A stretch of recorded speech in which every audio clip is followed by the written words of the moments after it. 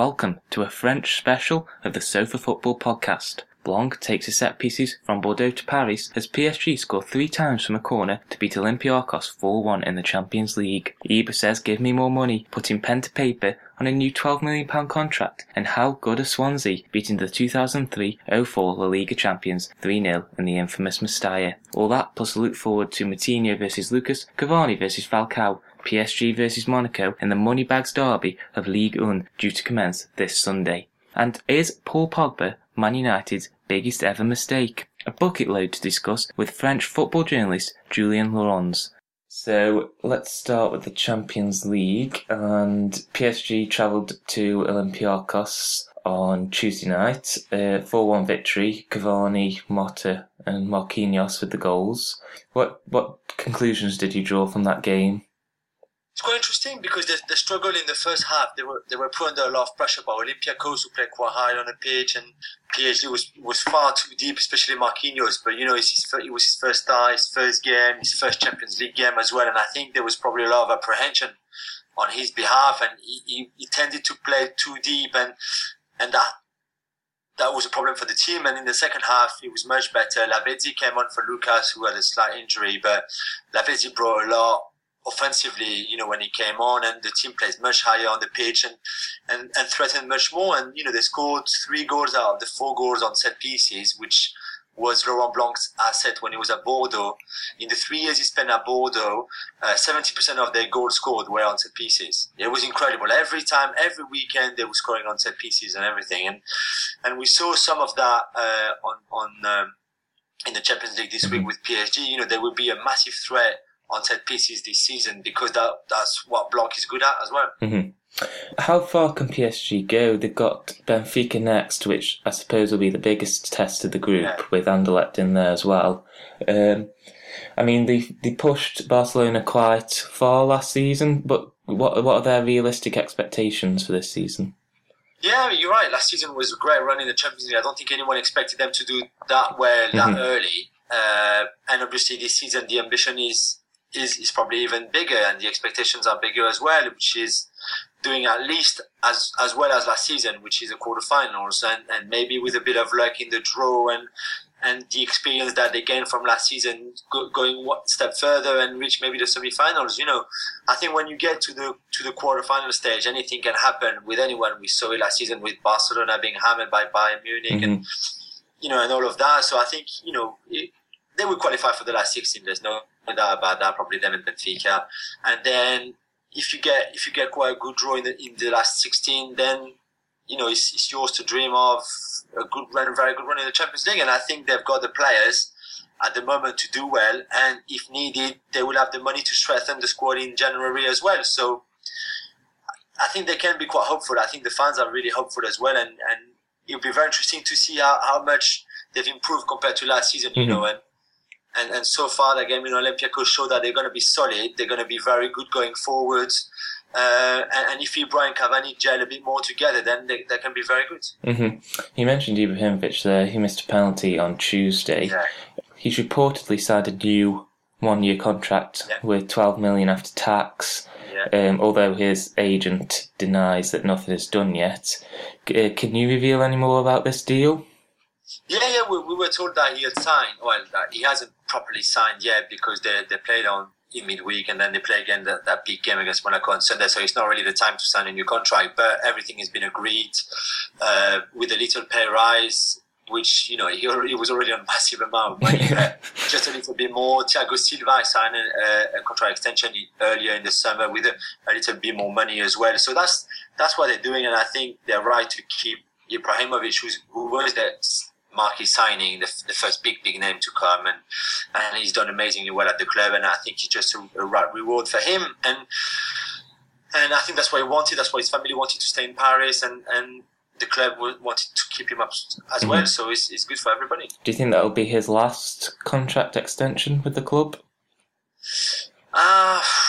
He's not getting younger, that's for sure. He still has a few good years, I think, ahead of him. He's going to be 32, and you never know. Maybe another 1-year contract at some point, and then he probably will finish either back in Sweden or in a club in Italy, like Juventus, and then they offered him like a ambassador role or whatever, something like that. But it all depends. If they win titles, if he keeps winning the league here, and maybe double with the cup, and who knows, reach a Champions League semi-final, Champions League final maybe, or if he feels that in the next 3 years he can win it with PSG, then I think he would stay. And it's the only thing that's missing on the only trophy that's missing for Ibra is to win the Champions League. So if he sees that he would have the opportunity to do it with PSG, I think he would stay for sure. Yeah. Fantastic. Moving on to Wednesday night, Marseille played Arsenal, lost 2-1 in what has been dubbed the Group of Death, which I paid close attention to because I'm an Arsenal fan. What conclusions did you draw from that game? And Marseille, they're deemed as the weaker of the four teams in that group. Can they get out of it? I mean, they beat Dortmund a couple of seasons ago to go through to the knockout stages. Could they do it again? No, I don't think so. No? I don't think so. And I'm not saying that because I'm a PSG fan and it's like Marseille with a lot of passion. But to be objective, it's definitely too strong for them. Even if it's not Dortmund this time, it would be Napoli. And they did it 2 years ago by beating Dortmund, but Olympiacos were the other team in the group. It was nowhere near as tough as group as this one is. And you saw the Napoli game against Borussia Dortmund, which was an amazing game with two great teams. And even at 10 against 11, Dortmund almost snatched a draw, and Marseille can't compete with those teams. They can't compete with Arsenal either. They were not bad on the night on Wednesday, but they lack experience. Clearly, they were naive at the back. They were not efficient enough up front, which is the difference between a great club like Arsenal or Dortmund or Napoli and a very good club like Marseille. How many times after a Champions League game like that, between one very, very good team and another team a bit, a bit weaker, you hear the comments of like, oh, they've got regrets. Oh, if only they had scored one of the chances. It happens every week. And it's exactly the difference between big clubs and good clubs only. It's that kind of scoring when you've got the opportunity and make sure you're solid at the back. And, it was the problem for Marseille. Well, like you said, they've got Borussia Dortmund next, and you just fear a bit for how it's going to turn out for them. But Mathieu Valbuena certainly shined, I thought, against Arsenal. And I think if Arsenal certainly hadn't got Mesut Ozil, I think Valbuena would have been a player that they should have maybe gone after. He's certainly one of their brightest sparks in the team. Ali Boub, he said Giroud has always been appreciated in France. Is that true? And what's happened to his reputation since he's gone to Arsenal? Yeah, no, it's true. It's one of those like fairy tale story, if you want, a bit like Ribéry and Valbuena, those players who never went to an academy.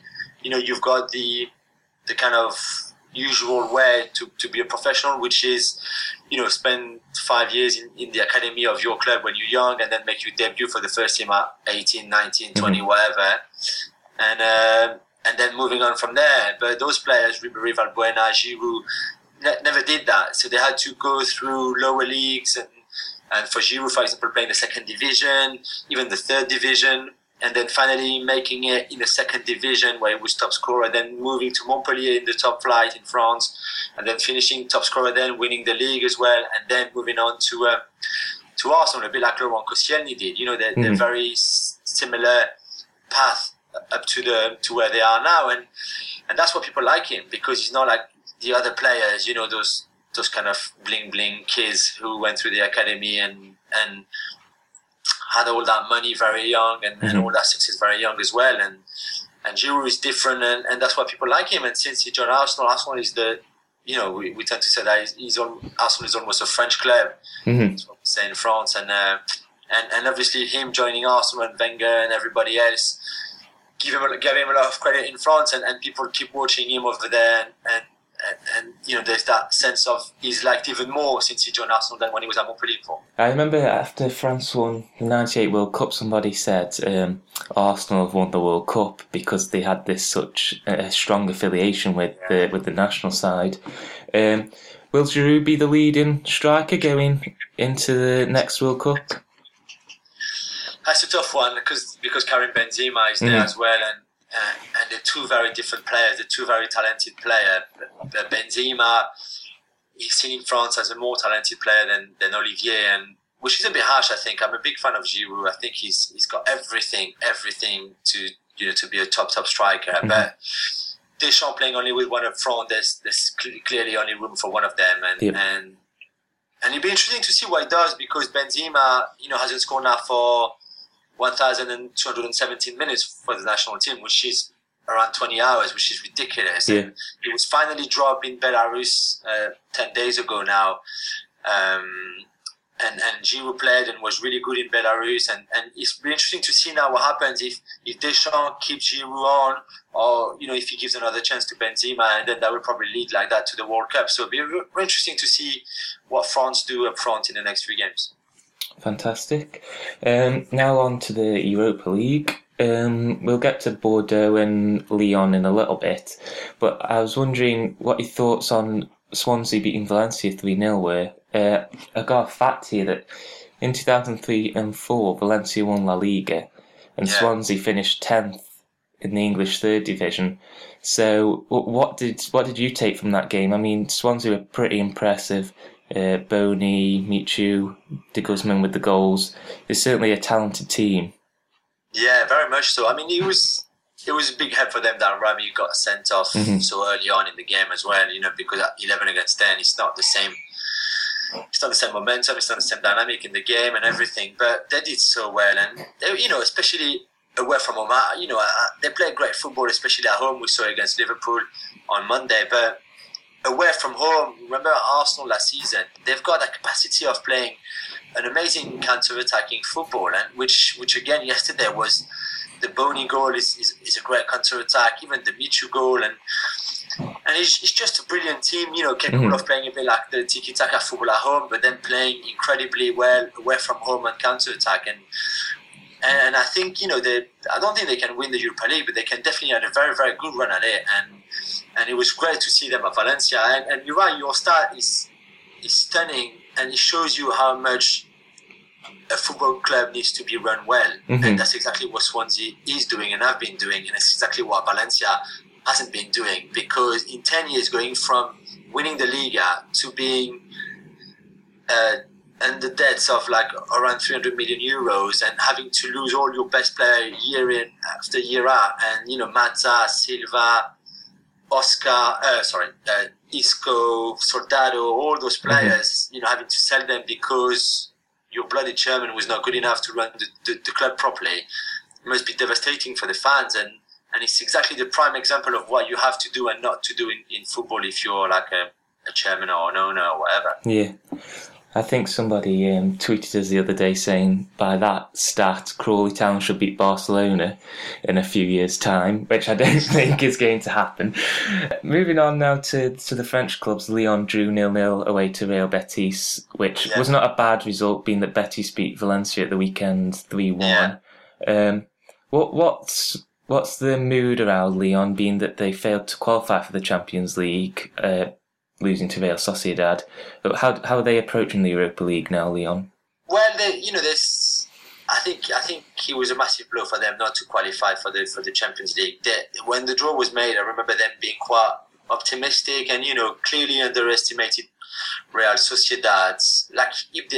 Almost like if they hadn't watched them last season, where they were amazing in La Liga and clearly a better team than Lyon. And we saw it over the 2 games where they just hammered them at home and away as well, and now it's just like, well, I don't think they wanted to be in the Europa League because it's really tiring to play Thursdays and Sundays and Thursdays and Sundays, and it's obviously not the same glamorous competition than the Champions League.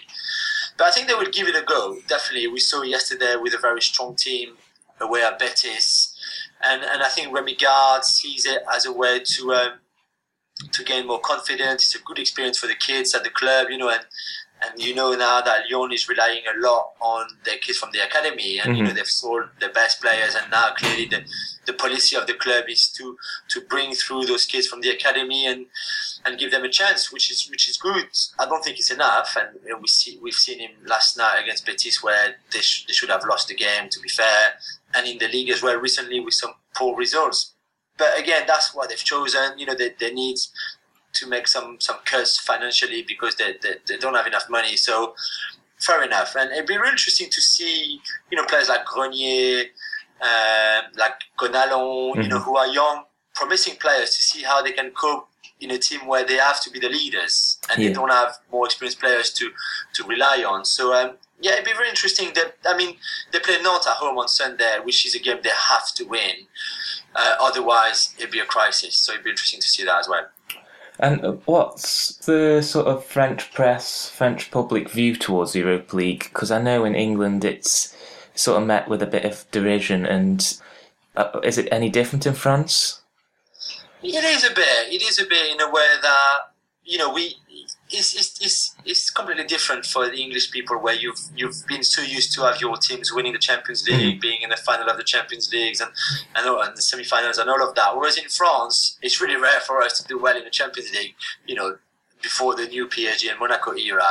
So we used to take the Europa League and the UEFA Cup so proudly, because it was probably the best chance we had to do well in Europe. Yeah. So the clubs were happy to do, to compete in it. The fans were happy to go to the stadium, and it's the same now. For Bordeaux, it was a bit different last night, because they started so badly in the league that the manager had to rotate the squad to make sure that the key players were rested for the weekend in the league, because they can't afford not to win again this weekend. So it was a bit different. But other than that, Bordeaux take it very seriously. Lyon, again, like I said, fielded a very strong team last night, so they take it seriously too.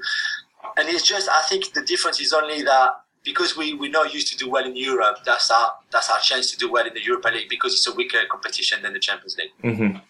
You mentioned Bordeaux there. They lost 3-0 to Eintracht Frankfurt, who aren't doing so well themselves in the Bundesliga. Anyway, at the weekend, Ligue 1, again, the standout fixture has to be PSG Monaco.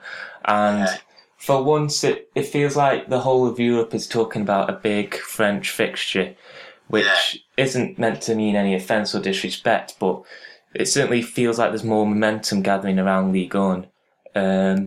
How do you preview the game?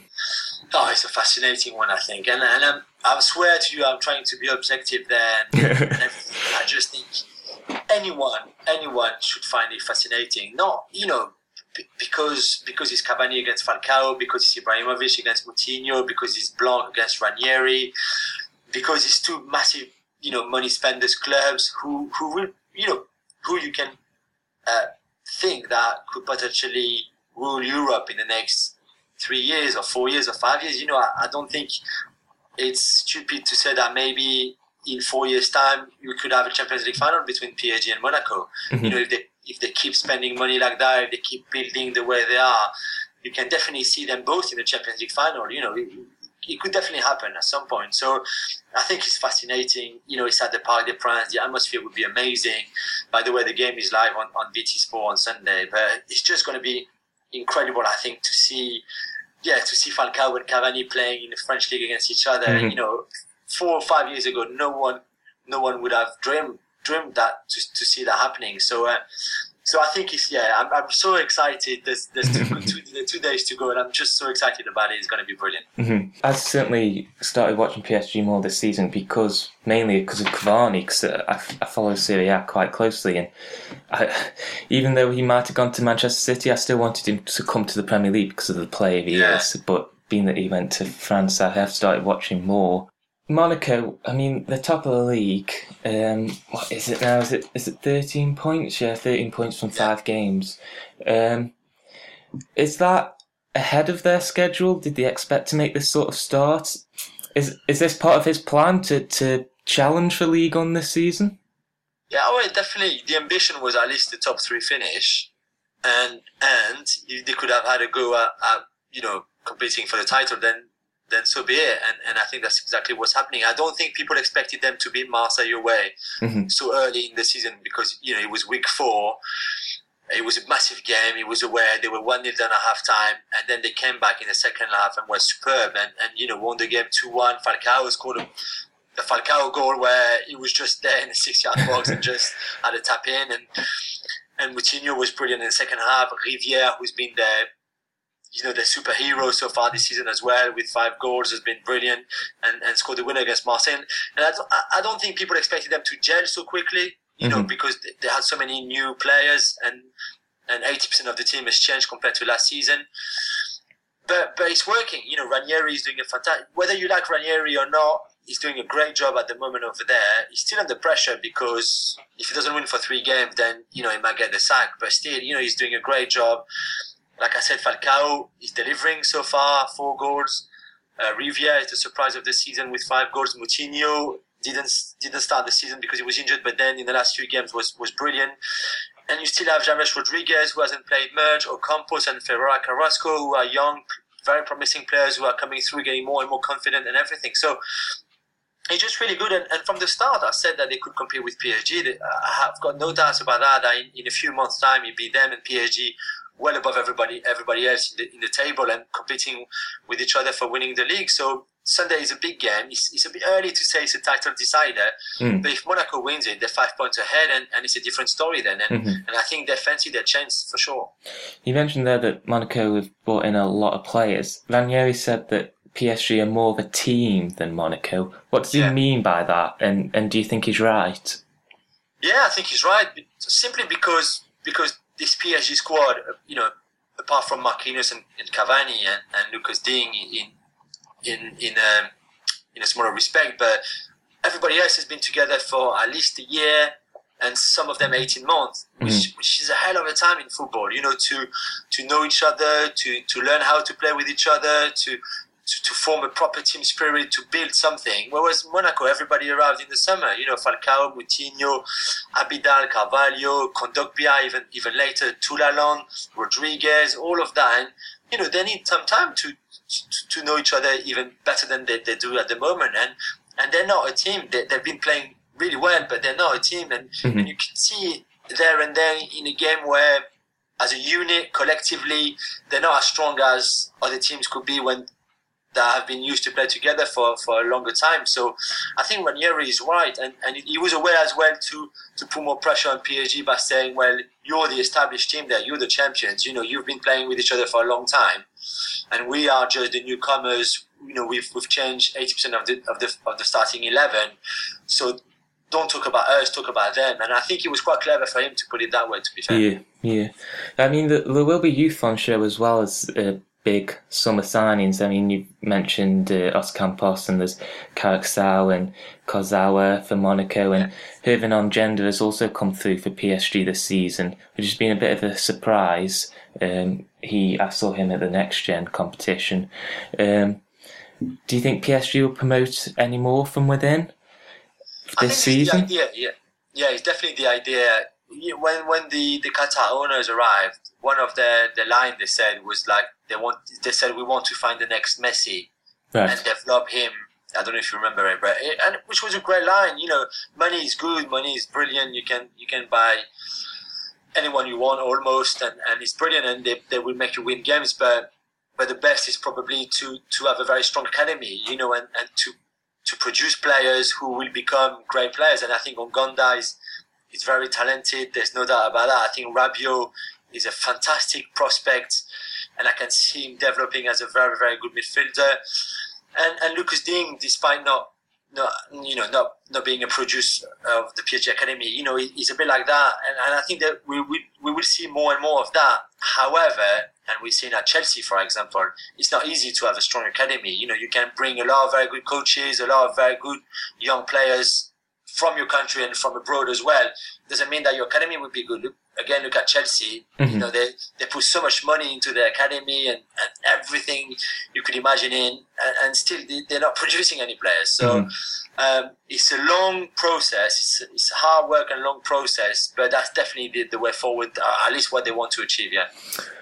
Before I ask your prediction, finally, staying on the subject of youth, I mean, I watched France more than anybody at the Under-20 World Cup, and they were so superior to any other side in terms of almost physical stature. There's Zuma and Pogba and Sanogo, and you had Talvin and Barnbeck on the wings. How far do you think that France side can go in the future? I mean, it's early days, I know, but they were so good.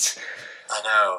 I mean, I'm a big fan of, not just because it's France, but I watch a lot of youth tournaments like you and youth teams, and I think there's no doubt at all that some of those players will go really far. I mean, Paul Pogba is starting all the games with Juventus this season and has been amazing, and he's clearly entered a new dimension.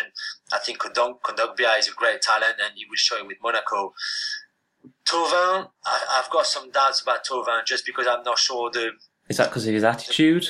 I'm not sure the mentality is there. I'm not sure he's intelligent enough in his position to get to the next level. I think Pogba, Kondogbia know that. I think Zuma, again with Zuma, he's got the potential to be amazing. He also has the potential to be the next Mamadou Sakho, who is a player that everybody raved about when he was 17. He captained PSG at 17 and then stopped improving. And I hope that his move to Liverpool will help him to get back to some sort of improvement, because he's got an amazing potential that he's not fulfilled at the moment. So Zuma is 10, but I think you're right. I mean, Lemina in midfield, I think he's a great prospect. Sanogo is fantastic up front, and none of that. So I can see a great future for them. I think the Euros 2016 will come a bit too early for most of them. I think Pogba would shine at that Euro, no doubt about that at all. Kondogbia might be a little bit too early, but clearly going after that, 2018, 2020 and 2022, I think they've got the potential to be very, very solid, very strong, yeah. Do you think down the line Pogba could be one of Man United's biggest ever mistakes? I mean... I think it is the biggest ever mistake. With him... Yeah, no doubt. With him, Pirlo and Vidal, I think Juventus have got arguably top 2-3 midfield trio in the world. I mean, it's just fantastic. I think Man United will regret it. Marquinhos on the bench, and yeah, you're right. I don't know. I remember seeing Pogba when he was 15 and everybody was raving about him in France. Everybody. It's a bit like Sanogo. Everybody knew they were the next big thing. And he decided to go to United really young. You were not, we all question his choice, and it could have been a disaster. It could have been really, everything could have gone wrong. And I think he was really lucky enough to bounce back at Juventus. And it was clearly the best club for him to go to.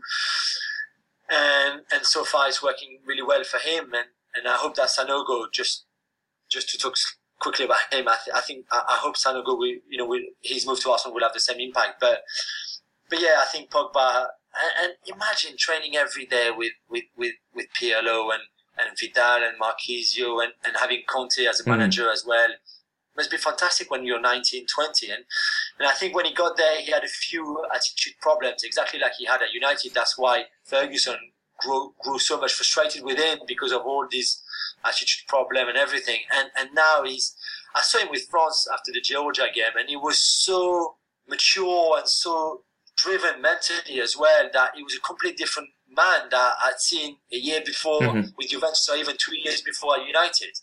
And he's improved so much as a player, but as a man as well, that I think is going to be amazing in the few years to come. To end, let's get a prediction on Monaco v PSG at the weekend, and maybe for the season ahead. So I don't want any sitting on the fence as the pundits usually do. What do you think is going to happen? I think we're going to see goals. I think it's going to be great. It's going to be an open game. There's no doubt about that. I will go for a 2-1 win PSG.